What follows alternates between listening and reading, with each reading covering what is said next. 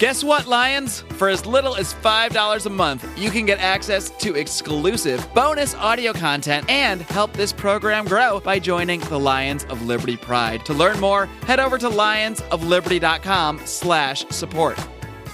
We give lots of free money to huge mega corporations all the time. That doesn't create a poverty trap. What creates a poverty trap is the prohibitive regulations that keep these people out of work.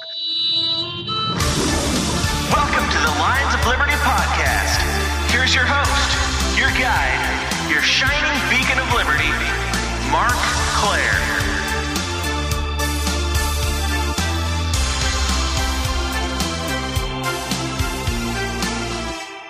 Welcome back, my little Liberty kitty cats. Hoping you will one day grow into big Liberty Lions. Now, if this opening audio portion sounds a little odd, a little different, a little echoey, it's because I'm recording in not very ideal audio conditions, to be perfectly honest with you.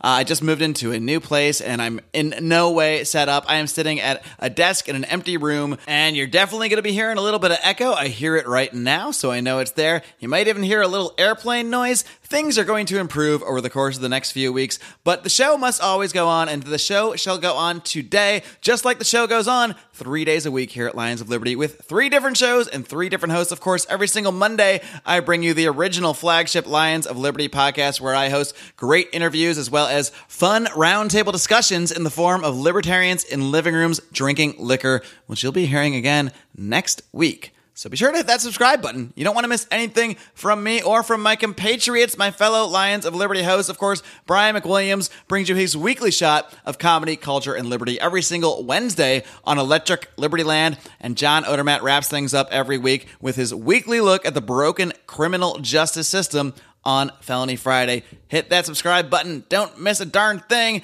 Today's episode is episode 333 of this program, which means you can find the show notes over at lionsofliberty.com/333. Let's get to it, folks. All right, my guest today is an old friend from the Daily Paul days. Old 2008 Ron Paul libertarians will certainly remember the Daily Paul. He has been a guest on the show a couple of times, and he's also been a guest on the Scott Horton show as well. And you can find some of his writing right now over at the Libertarian Institute. He also has a couple old articles published over at lionsofliberty.com. I am pleased to welcome the one and only, probably not the one and only, but James Reilly. James, are you ready to roar? Let's do it.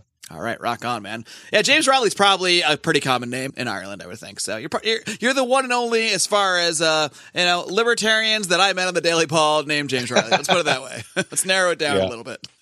And, James, one thing I said a few months ago is that I really want to make a point of doing more sort of digging into philosophical ideas, digging into the ideas behind the ideas of liberty, because even among people who largely agree on, a vast array of political positions, they often come at things from very different philosophical perspectives. I spoke to Stephan Kinsella a few months ago about argumentation ethics, and more recently, Shane Whistler about the way he arrived at his conception of individual rights through the application of reason and the implications of that. There's lots of ways to get there. And since we've done this on a few prior episodes, but, you and I have talked about this on a few prior episodes, but since we've got a lot of new listeners these past few months, why don't you just give everybody a Cliff Notes version of sort of your path to becoming interested in the ideas of libertarianism and political philosophy overall? Sure. So I've always kind of been inclined towards libertarianism way before I understood it as a coherent set of ideas. And I was introduced to it probably when I was around 18. And I was just, I was floored that something like this existed. But at the end of the day, it makes a lot of sense because really it was just intuitive to me. And it would be absurd to think that I was the first person to come up with these ideas. But at the time, there was a sort of character to the way that libertarianism was manifesting itself in terms of activist politics. So a lot of people kind of know the whole story about libertarians. All they want to do is get high. They're just kids, basement dwellers who want to legalize weed or whatever. And they're stoners who are good with money. It's like the stereotype. Yeah. And so I kind of bought into that at first, and mostly because it just didn't seem pragmatic that we could ever bridge the gap in terms of politics and that ideology. And then, of course, Ron Paul came around and changed my view. And then through Ron Paul, I was really introduced to the heavyweights in terms of libertarian intellectuals. And ever since that, it's just been a wild ride. A wild ride indeed. And, one thing I like about talking to you both on the show and offline or online, I guess you would say, is you're always trying to look at things from different angles. I wouldn't say you're not sure of your beliefs. I would say you're always challenging them. You're always open to challenging them, always trying to look at things from different philosophical perspectives to help you sort of refine your own philosophy and your own view on a lot of things. So you've done a lot of writing, both, for your own reasons and, of course, over at the Libertarian Institute and over the years. But, I'm thinking we should start with something not too controversial in libertarian circles, something that won't ruffle any feathers, like maybe, I don't know, some criticisms of the non-aggression principle. That shouldn't get anybody riled up, right? That's really, I wasn't sure because we didn't discuss this before we went live, and so I wasn't sure if you were setting me up with a softball or not. I roped you in there, it's the old rope-a-dope.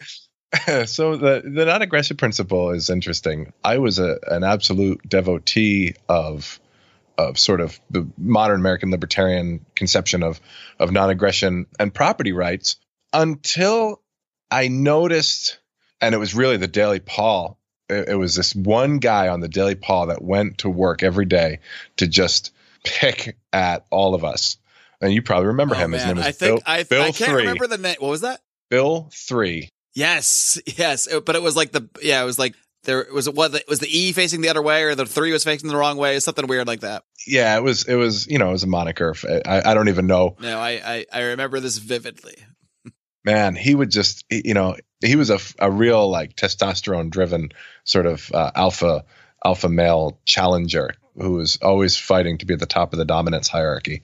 But he made some really good points, and through arguing with him, I had to begin articulating my view in a way that made the non-aggression principle not so essential to the way that I packaged my libertarianism. And then through reading the works of a lot of other historians and philosophers, both libertarian and otherwise, I realized that there are what I consider to be some really serious flaws in terms of the non-aggression principle as an axiomatic truth that I just couldn't reconcile. And so really since, for the last few years, I've kind of viewed the non-aggression principle as a neat little tool or a way to explain some things, but it doesn't serve as a philosophical underpinning of my own views. All right, so why don't you tell us a little bit more about, why you arrived at that conclusion and why you would criticize those who take that as the foundation. Now, I kind of agree with you in a sense. Like, I don't disagree with the non-aggression principle. I won't say, like, this is an incorrect way to look at things, but to me, it's not a starting point. So is that the way you see it, or do you actually see it as something that actually just is actually incorrect on its surface? Well, okay, so the first part of the non-aggression principle that became a challenge for me was the packaging of the preconception of property rights and justice in property acquisition. I believe in property rights. I like having property. I find the libertarian property, the economics of free trade and just acquisition of property rights through Lockean homesteading. I find that to be a great way of organizing society, maybe even the most effective way of organizing society.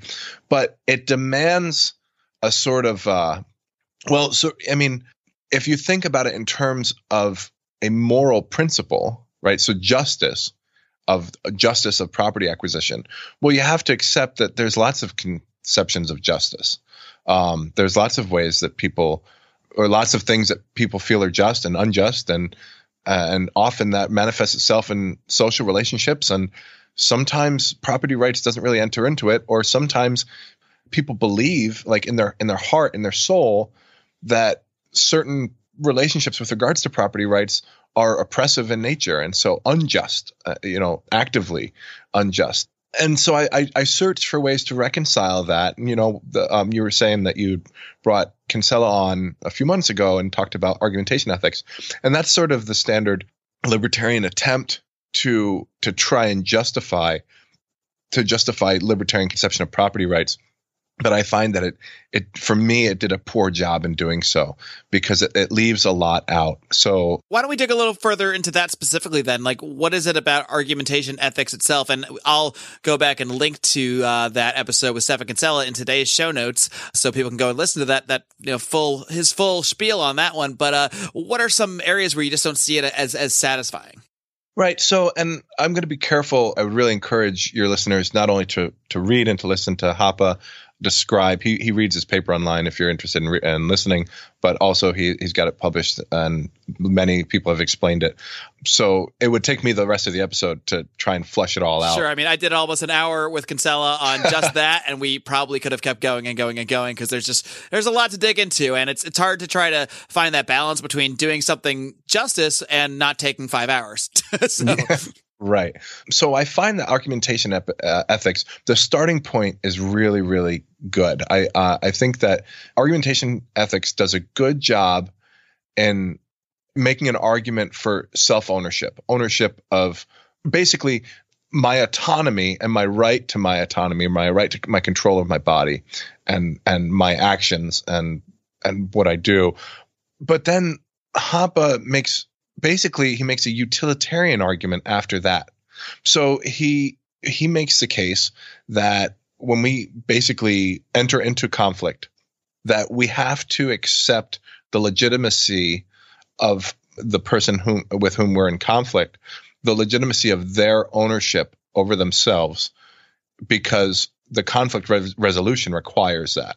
Right. So that's sort of an a priori truth that if I'm interested in resolving a conflict with you, that I've already recognized your right to yourself by my willingness to hear your argument, right? And when you say conflict, you mean we disagree on either the use of certain property or whatever it is we're arguing really when it comes to, the point is you're putting forward an argument as opposed to just using violence. And by putting forward the argument is how argumentation ethics would say that you are basically expressing your respect for the ability of your opponent to argue. And, all the implications of that eventually lead to individual rights.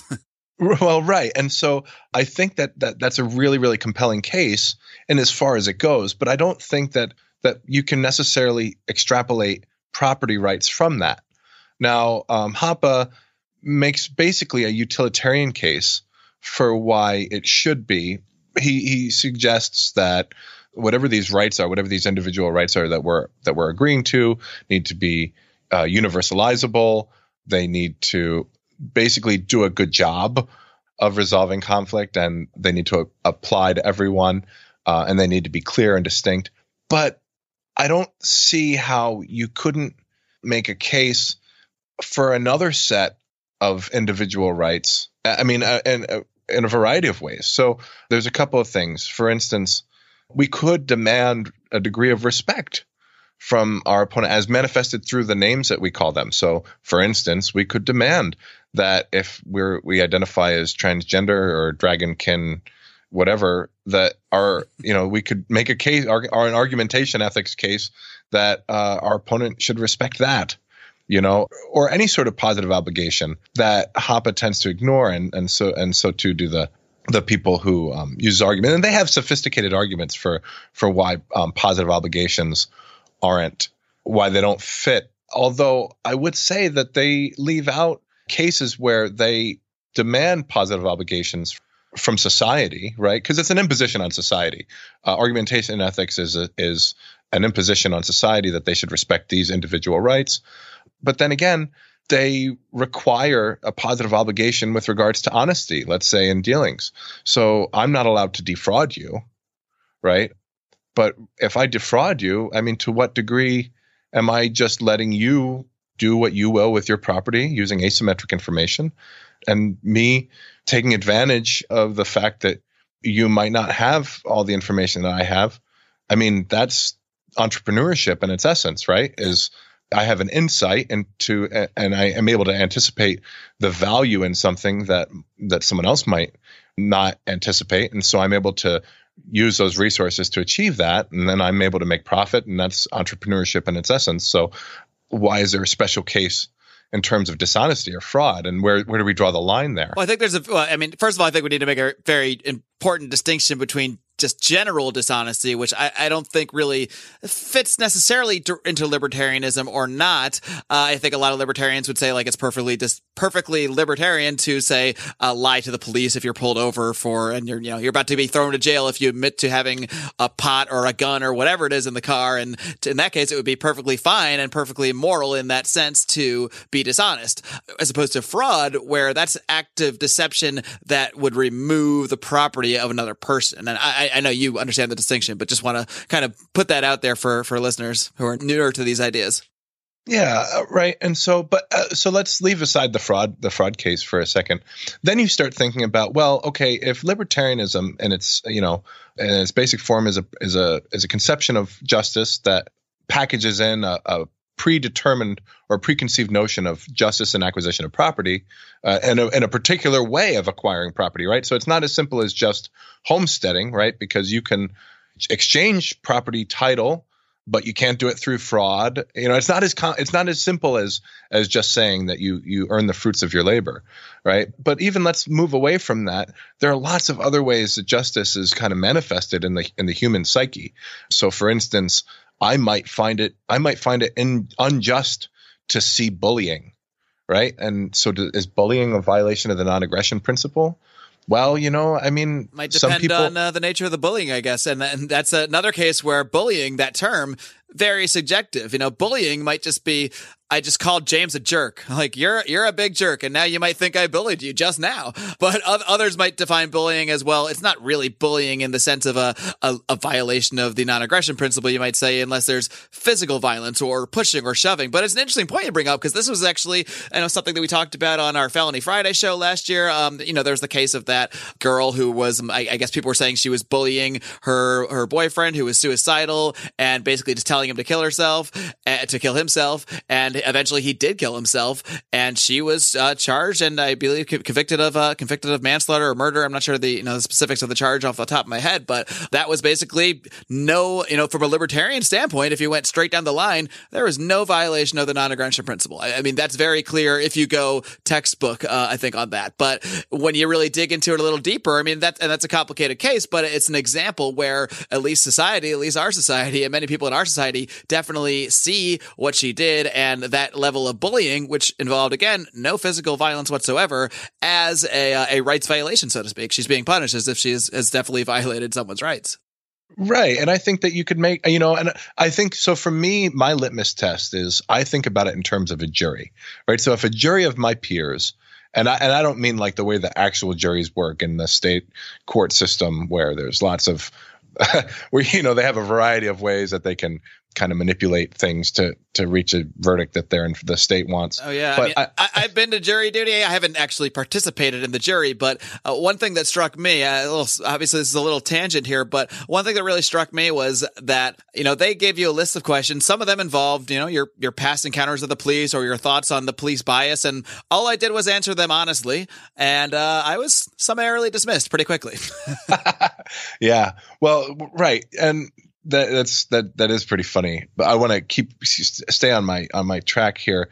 So if my litmus test for whether or not it's justice tends to be, or at least at this point in my life, used to be, I just check it against the non-aggression principle, but I found that to be wanting. And at this point, all I do is I just think 12 guys just like me, guys or gals, people that I would respect, right? If I made a case that this is what happened and they are reasonable people, how would they fall, right? How would the chips fall with regards to that particular dispute?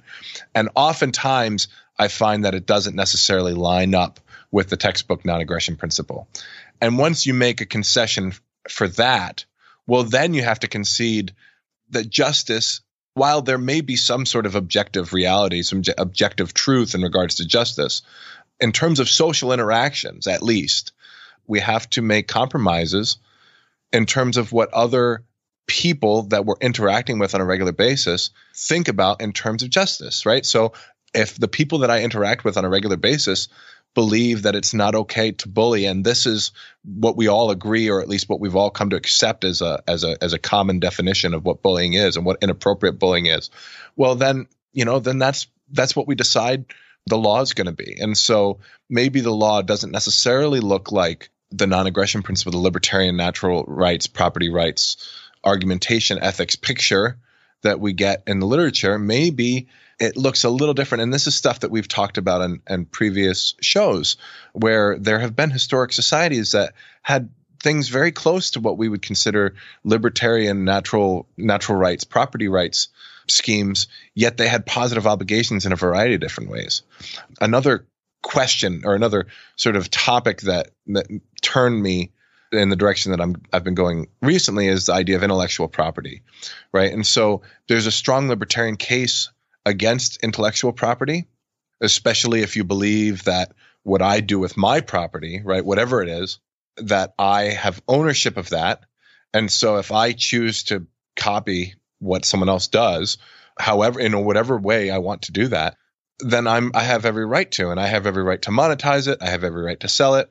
But I just can't see that that's acceptable. For instance, if someone publishes a book, if someone takes all of the content of that book, right? Let's say you publish a book, Mark, and you publish it and it's out for a week. And then within a week, someone's taken all the content of that book, right? And done nothing but taking your name off and putting his name or her name, right? I don't think that 12 reasonable people on a jury would say that's okay. And I think what they would say is that, no, that's unacceptable behavior that we don't agree with, and we're going to punish you for that. We're going to make sure that you make amends. And maybe reasonable people might not send folks to jail, in prison to die after 20 years or whatever. They might do some sort of restitution system. But at the end of the day, I don't think that type of behavior would fly. And so I don't think that the non-aggression principle is sufficient in dealing with that. Now, again, once you open the doors, well, then there's a whole plethora of ideas about justice that you have to consider. And how I've boiled it down, how I've synthesized all of this that I've been discussing this last 20 minutes or so, is that what really matters is that we all decide, we all agree to the rules of the game, and then we just follow them, right? And I think a lot of people would say, well, I love that idea that we all just agree to the rules of the game, and then we plow forward and society works great. But then you look around us and you see, you see people with very socialist ideas. You see in a country like this anyway, I think it's very difficult to have rules of the game we all agree on in a 300 million person nation kind of thing. But what you're saying there, I think, applies more in the way I think society would be best developed, whereas the power lies within cities and communities and city states and private property owners and that sort of thing, who come together and sort of, like you said, agree on the rules, whether that's through a series of contracts or what have you. And a lot of people will object to the sort of comparison to HOAs, and a lot of people hate HOAs, but it sort of is a framework, because how do you agree on things without, like I said, some kind of agreement, whether that's a contract or an overriding agreement that a community already has when you move into it. There's a lot of ways to do that. I don't think voting, and I'm sure you don't either, voting among 300 million people about the rules is the way to go. Well, certainly. So I would definitely say that if you asked me what type of political action I would like to see in modern America, it wouldn't have anything to do with this, right? I would say, let's end the wars at home and abroad, right? I would say, let's repeal the types of prohibitive restrictions on employment that keep minorities and basically the near permanent underclass that we've created in this country through prohibitive labor regulations and safety regulations and all that kind of thing. We repeal all those so that these young entrepreneurs can actually enter into the labor force in a meaningful way, and then just create a little bit of liberty in my life today. Like those are the things that I want to do. That's a roadmap for political action. That sounds like an awesome political platform. Well, right. I mean, and I think a lot of people would agree with that, and notice that I didn't put the welfare state in there. I don't care about the welfare. They print so much money, Mark. They print so much money and they spend it all on bombs. All right. The few cents that go to the underprivileged in this country that we've created are not the priority. But yeah, now I'm with you. I mean, we've talked about this a bit before. It drives me completely insane. And look, there's a lot of reasons to criticize the welfare state, to, criticize how it may keep people in poverty more than it helps them. But at the end of the day, the amount of money spent on the welfare state overall is a tiny, tiny, tiny, tiny drop in the bucket. So why spend our time coming across as nasty, selfish assholes who just criticize the poorest people in the country, while leaving aside that 99.9% of that money is really wasted, like you said, on bombs, on the military-industrial complex, on corporate welfare, on massive, massive things that are, to me, much more of an injustice than a poor person getting, $40 a week for food. Right. And the thing, and two, so the whole idea about corporate welfare, we give lots of free money to huge mega corporations all the time. That doesn't create a poverty trap. What creates a poverty trap is the prohibitive regulations that keep these people out of work. That's what we need to start tearing away if we want to deal with the crisis of poverty in America, is deal with the real things, the real pieces of legislation, the real rules of the game that are keeping these people out. Right. And that's really where our focus should be if we're concerned about poverty in America. But now, so that's my political platform for the 21st for the Reilly century 2020 campaign. Yeah, sure. No, but so what I would say is that if I had my ideal society, I don't think that it would be I don't think that we would have territorial free associations. Right. So the idea of an HOA or some sort of compact, some sort of land compact, scares me a little bit, because it starts to demand things of me while I'm inhabiting that space, where I can't just move. I can't just switch affiliations or switch allegiances to another free association. So let's say I'm in a little city state and I inhabit a space like right in the middle, right? And then I realize that the rules of the game have just gotten out of control. Well, now I have to leave. I have to leave, and I have to leave my land property there. I'm a little wary of that. That sounds an awful lot like a state to me. My vision or my dream sort of utopia. And yes, I know what I just said. I said my utopia. Everyone's got their own utopia. I mean, ideally to me, and I'll let you continue, but just on that point, like to me, ideally, and like my utopia, you would be able to leave, and hopefully it wouldn't require physical removal of yourself from that area. I mean, I'd like to see more of a place where there's overlapping political affiliations or what have you, or non-affiliations within certain territories or geographic areas. That's what I believe in, is sort of this idea of overlapping jurisdictions, this polycentric law. And that's manifested itself often throughout history, right? So, for instance, in city-states in the Holy Roman Empire, let's say in the 14th and 1500s, you had overlapping jurisdictions. So you had guild law. You had people who belonged to a guild, and they were responsible to their guild for a variety of behaviors, but that didn't mean that they weren't allowed to interact socially with other people from other guilds or other, Right. And there was university law, and then there was the sort of overarching burgher law of the city, and all of these. It got a little complicated, and it wasn't the most thoroughly worked out system.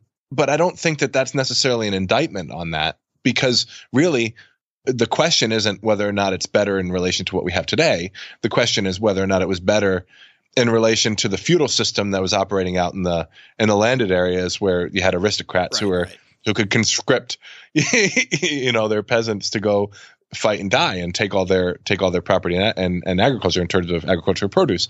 So it's the wrong comparison, as Austrians like to tend to point out when people when people are thinking about these things. But so you have examples of polycentric law throughout history, and you have examples of people inhabiting the same space, but with different political allegiances.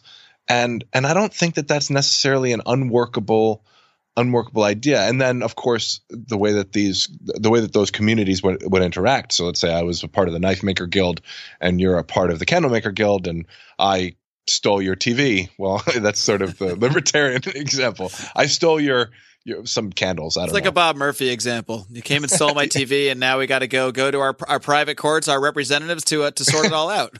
Our guilds in this case. Well, so we go to our guilds, and then our guilds come together, and then, sort of at this point, I default to the Friedman model because I think it's probably the most worked out. Sort of, well, then they go to a third-party arbiter, and there's the law of repeat dealings where they're able to come to a resolution. And obviously, if I get into too much trouble, my guild eventually says, "Listen, we're taking away your knife making permission, and we're also taking away all of the legal protections that we've been guaranteeing you." And a minarchist critic might say, "Well, what's going to happen there is the knife makers and the candle makers are just going to go to war with each other, and everybody's going to die." Right. And which is patently absurd, right? Because we know in history that it didn't work out that way. Were there ultimate arbiters? In a sense, yes, but that's just the one example that I'm using right now. There's lots of examples of Bedouin societies or other feud societies. Rabbinic law, for example, right? So you have in the same period, you have Jews living, and they have their own societies that they're living in, and they interact with the rest of the world, but their interaction is conditional. But yet they have political jurisdiction over themselves, right? And it's non-territorial, right? It's actually ethnic. It's an ethnic sort of allegiance. Hey guys, you might remember that I recently said that this is the libertarian moment, and that we need more people to stand up and run for office. Now, if you're tired of watching liberty erode and you plan to stand up and run for office, I want you to call on a team that has over 20 years' experience, Global Alliance Communications. They specialize in data analytics, identifying and mobilizing voters. They offer live voter outreach, data acquisition, compliance, recorded messages, text messaging with full social media touchpoints, and teletown halls. Campaigns of all types and sizes are encouraged to reach out, and you can find out more by visiting their website at www.gacigroup.com or email info@gacigroup.com. James, one more thing I wanted to circle back to before we wind down is something you've mentioned. I've seen both in some of your writing, and you briefly mentioned earlier in the show in regards to the non-aggression principle, is that the general idea that in order for that non-aggression principle to work, for it to be just, for us to define what aggression is, we have to, first the property rights have to be just prior to that. So you can't necessarily put non-aggression first because, we have to have a just method of understanding what property rights are or why property rights should be just. And the society around us has to generally agree on that, or we can't even define what aggression is or isn't. And then it's just chaos anyway. So I'm wondering what your thoughts are on, that conception of property rights, on how, what, from your point of view, philosophically, what the best way to arrive at a justification for property rights would be. I know you've, kind of touched on in your writing, and I'll if you want, I'll just post a link to the article you sent me on this topic so people can fully delve into your thoughts and criticisms on this stuff. But, basically society has to accept your property rights for them to, not be aggressed against. So what's your thoughts on how we should come to property rights, or how we kind of sort out this idea of just property rights, and, how that filters our ideas of what aggression or non-aggression would be? Yeah. So at this point, I'm going to make I don't know if you have any red anarchists in your audience, but we got all sorts of types. if you do, they're going to give a little cheer when I say that, I'm perfectly okay with establishing it's got to be consensual, right? And so for that, and in order for it to be consensual, it needs to be non-territorial. So our political organizations need to be non-territorial. And we all, whatever organization we decide is best, whatever way we decide to organize socially, that's it's about the consensuality rather than about the justice inherent in a particular view, right? And I think the market, so I'm an Austrian in terms of the school of economics that I was going to say, I could have sworn you were Irish. And Mises makes really incredibly sophisticated and complicated and beautifully simple arguments for how the market sorts all this stuff out, right? And so I don't understand why libertarians aren't more persuaded to let the market of law, market of justice, or of conceptions of justice work themselves out. And, as Mises points out, it's not the niche economy doesn't get driven out. It just serves fewer people. And sometimes you have to pay a little bit more for that.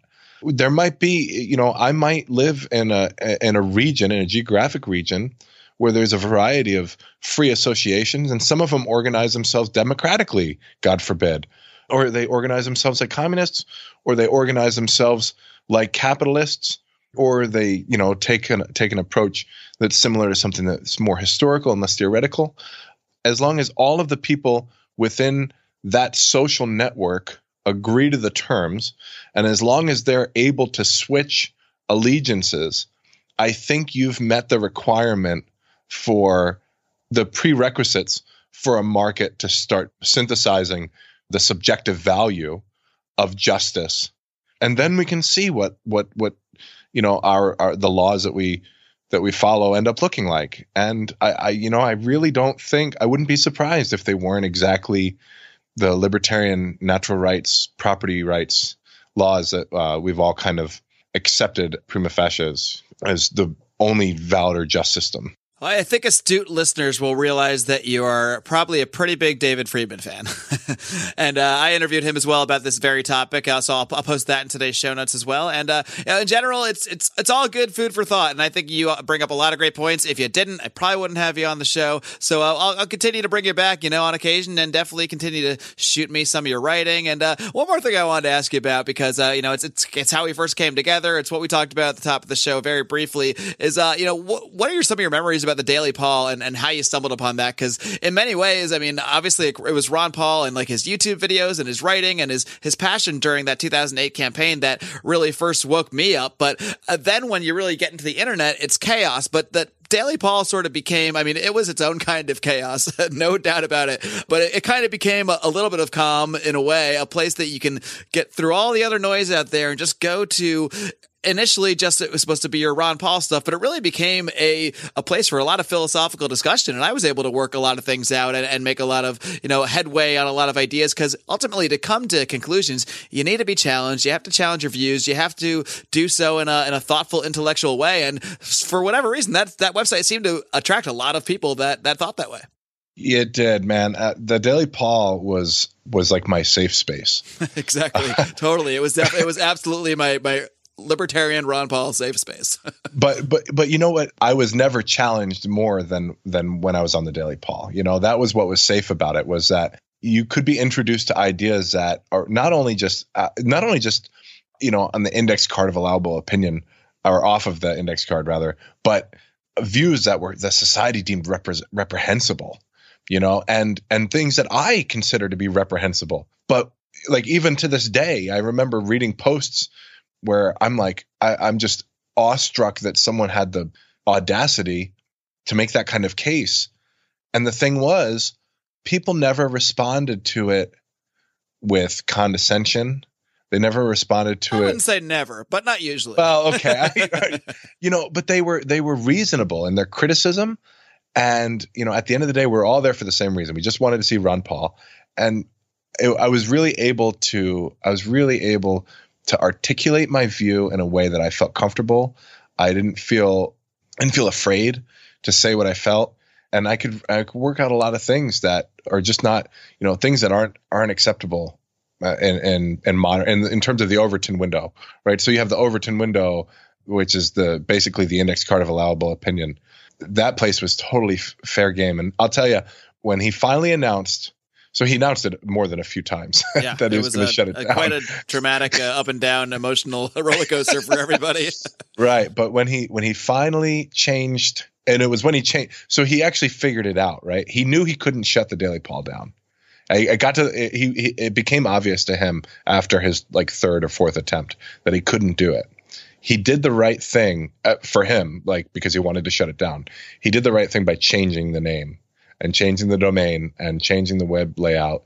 He lost a lot of devoted followers. And we're talking about Michael Nystrom, just for anyone. Yes. And one of my goals is to track down Michael Nystrom and try to get him on a podcast this year. I wanted to do it 5 years ago, and I couldn't make it work. But Michael, if you or anyone who knows you's out there, I'm coming for you.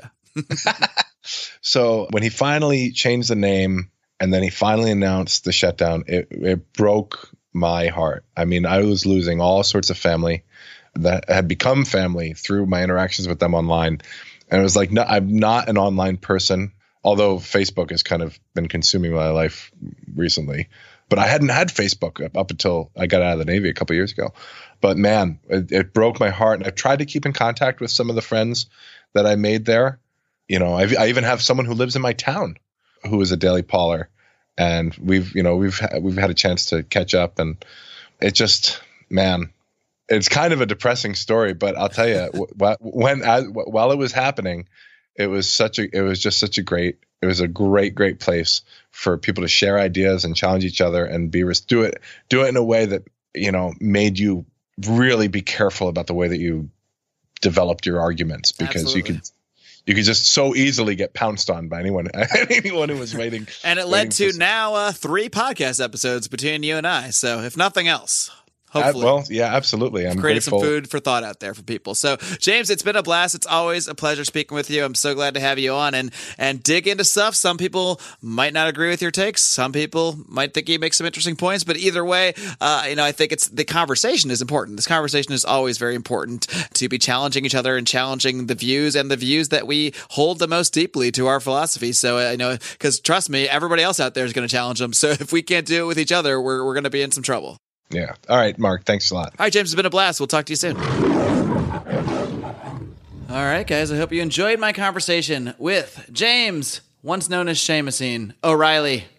We posted links to both of my previous interviews with him over at the show notes for today's show. Again, you can find those over at lionsofliberty.com/333. And of course, if you want to support this show, there's no better way to do it than by joining the Lions of Liberty Pride, where we pump out loads and loads of bonus content. I've fallen a little back because of my move recently, but over the course of the next few weeks, you're going to get all the regular bonus content that our fans have just been loving. We're going to have a new Conspiracy Corner. We're going to have a new League of Liberty, where I form a super group with other podcasters like Roger Paxson of the Lava Flow podcast, Johnny Rocket Adams of the Johnny Rocket Launchpad, and Chris Spangle of We Are Libertarians.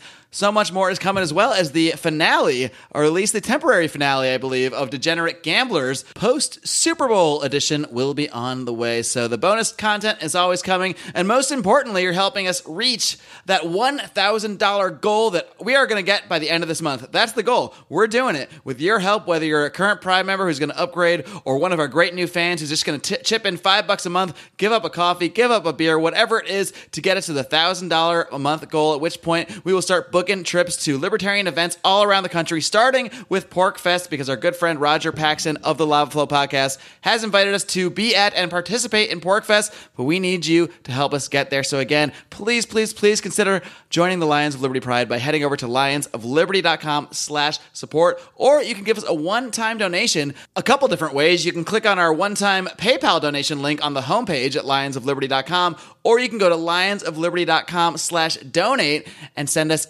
all sorts of different cryptocurrencies. We have a whole bunch of wallets set up. If you just want to send us some cryptocurrency and help us that way, you can do that as well. So we really do appreciate all the help of our fans and friends who are helping us grow this show and really spread the ideas of liberty and keep these conversations going. Guys, it's been a pleasure. Don't forget to tune in this coming Wednesday to Brian McWilliams. He brings you another round of comedy culture and liberty with Electric Liberty Land, as well as, again, John Odermatt wrapping up your week with his hard-hitting look at the broken criminal justice system on Felony Friday. Be sure to hit that subscribe button so you don't miss a thing. Until next time, folks, live long and live free.